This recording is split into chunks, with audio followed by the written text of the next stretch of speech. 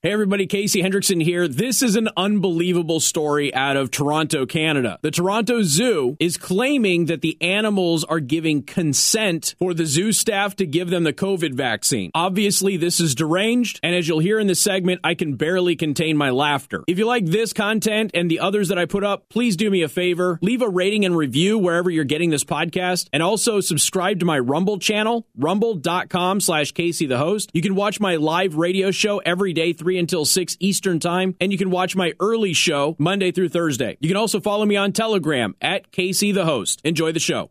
Okay, I want to go across the border, not because of anything awesome. I just want to do a news story from across the border. I got to go up to Canada, where I hear the root beer is great, fantastic, and wonderful. The beer, not so much, but the hockey's also good. So if you go to Canada, the Toronto Zoo, they have a zoo in Toronto. You need to understand something. I'm about to tell you something that, and she's already shaking her head at me because Alyssa's mad at me for correctly pronouncing the name of Canada, okay? I'm telling you right now, what I'm about to tell you is real. And I feel like I have to give that disclaimer because there is no way on earth you're going to believe what I'm about to say is a real story. Not possible, okay? But it is 100% real. The Toronto Zoo is claiming that its animals have a choice in whether or not the animals get a COVID vaccine. Happy Tuesday.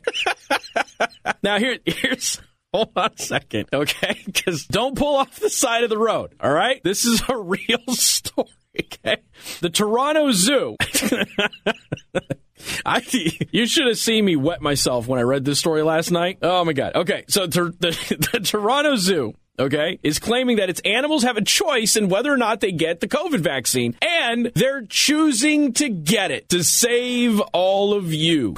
All right. I can do this. I can get through this. I can get through this story. The zoo is using Zoetis, which is a coronavirus vaccine made for aminals, according to the Canadian TV station CP24. These are, I am quoting now, this is the Toronto Zoo CEO, Dolph Dejong. Sounds reputable. These are voluntary inoculations. The animals choose to come over and interact with the animal care staff and then are delivered the vaccine. Some days they participate, some days they don't. So we'll keep working at it until we can get all 120 inoculated. I already know it's coming. You're all going to tell me that this is a bunch of crap. This is a real story, okay? The zoo video shows that animals have been, and I quote now, trained to participate voluntarily in their own health care. Oh, my God. How do you train something to voluntarily do anything? That's the point of training. Oh, God. I have 5 more minutes. I can't I can't get through this. Okay. We'll try. The zoo worker in the video said that the animals have been trained to voluntarily present an area of the body for a pretend poke by giving the animal a treat. Pavloving the animals is not voluntary inoculations. Why are we asking the animals their opinion anyway? Is the Toronto Zoo run by PETA? No, of course it's not run by PETA because the animals would have been executed by now. All right, when animals come by for another treat, they will be considered enough consent for the zoo. So they get a treat, and if they come back for another treat, and what could possibly be the motivation for them coming back for a second treat, that's considered consent. I feel like it's my duty at this point in time to highlight for everybody that particularly in the French quarters of Canada, there is of particular concern about intimate relations with animals, out in the prairie. And could they use this defense in the court? I'm asking questions, okay? Could they use this defense in court? Well, the animal came by the first time, and I didn't rape them. But then they came by a second time, and that was consent. The Toronto Zoo says so. Look it up. I'm just floating the idea, ladies and gentlemen. Not all of Canada, just certain pocket of Canada. Like all of Afghanistan, but certain pockets of Canada. The zoo video says that by giving the animal the option to participate in their own health care, it allows us to I can't do this.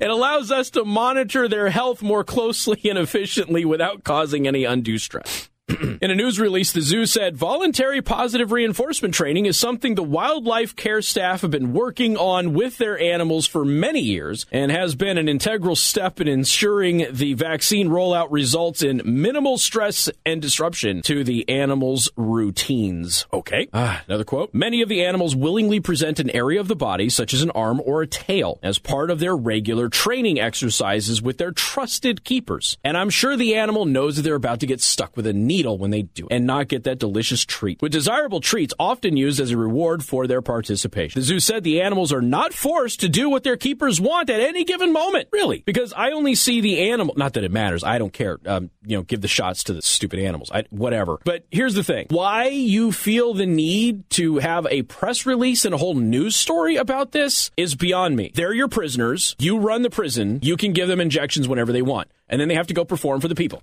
That's how this works. I don't know why this is so hard. The zoo said the animals are not forced to do what their keepers want at any given moment. Right.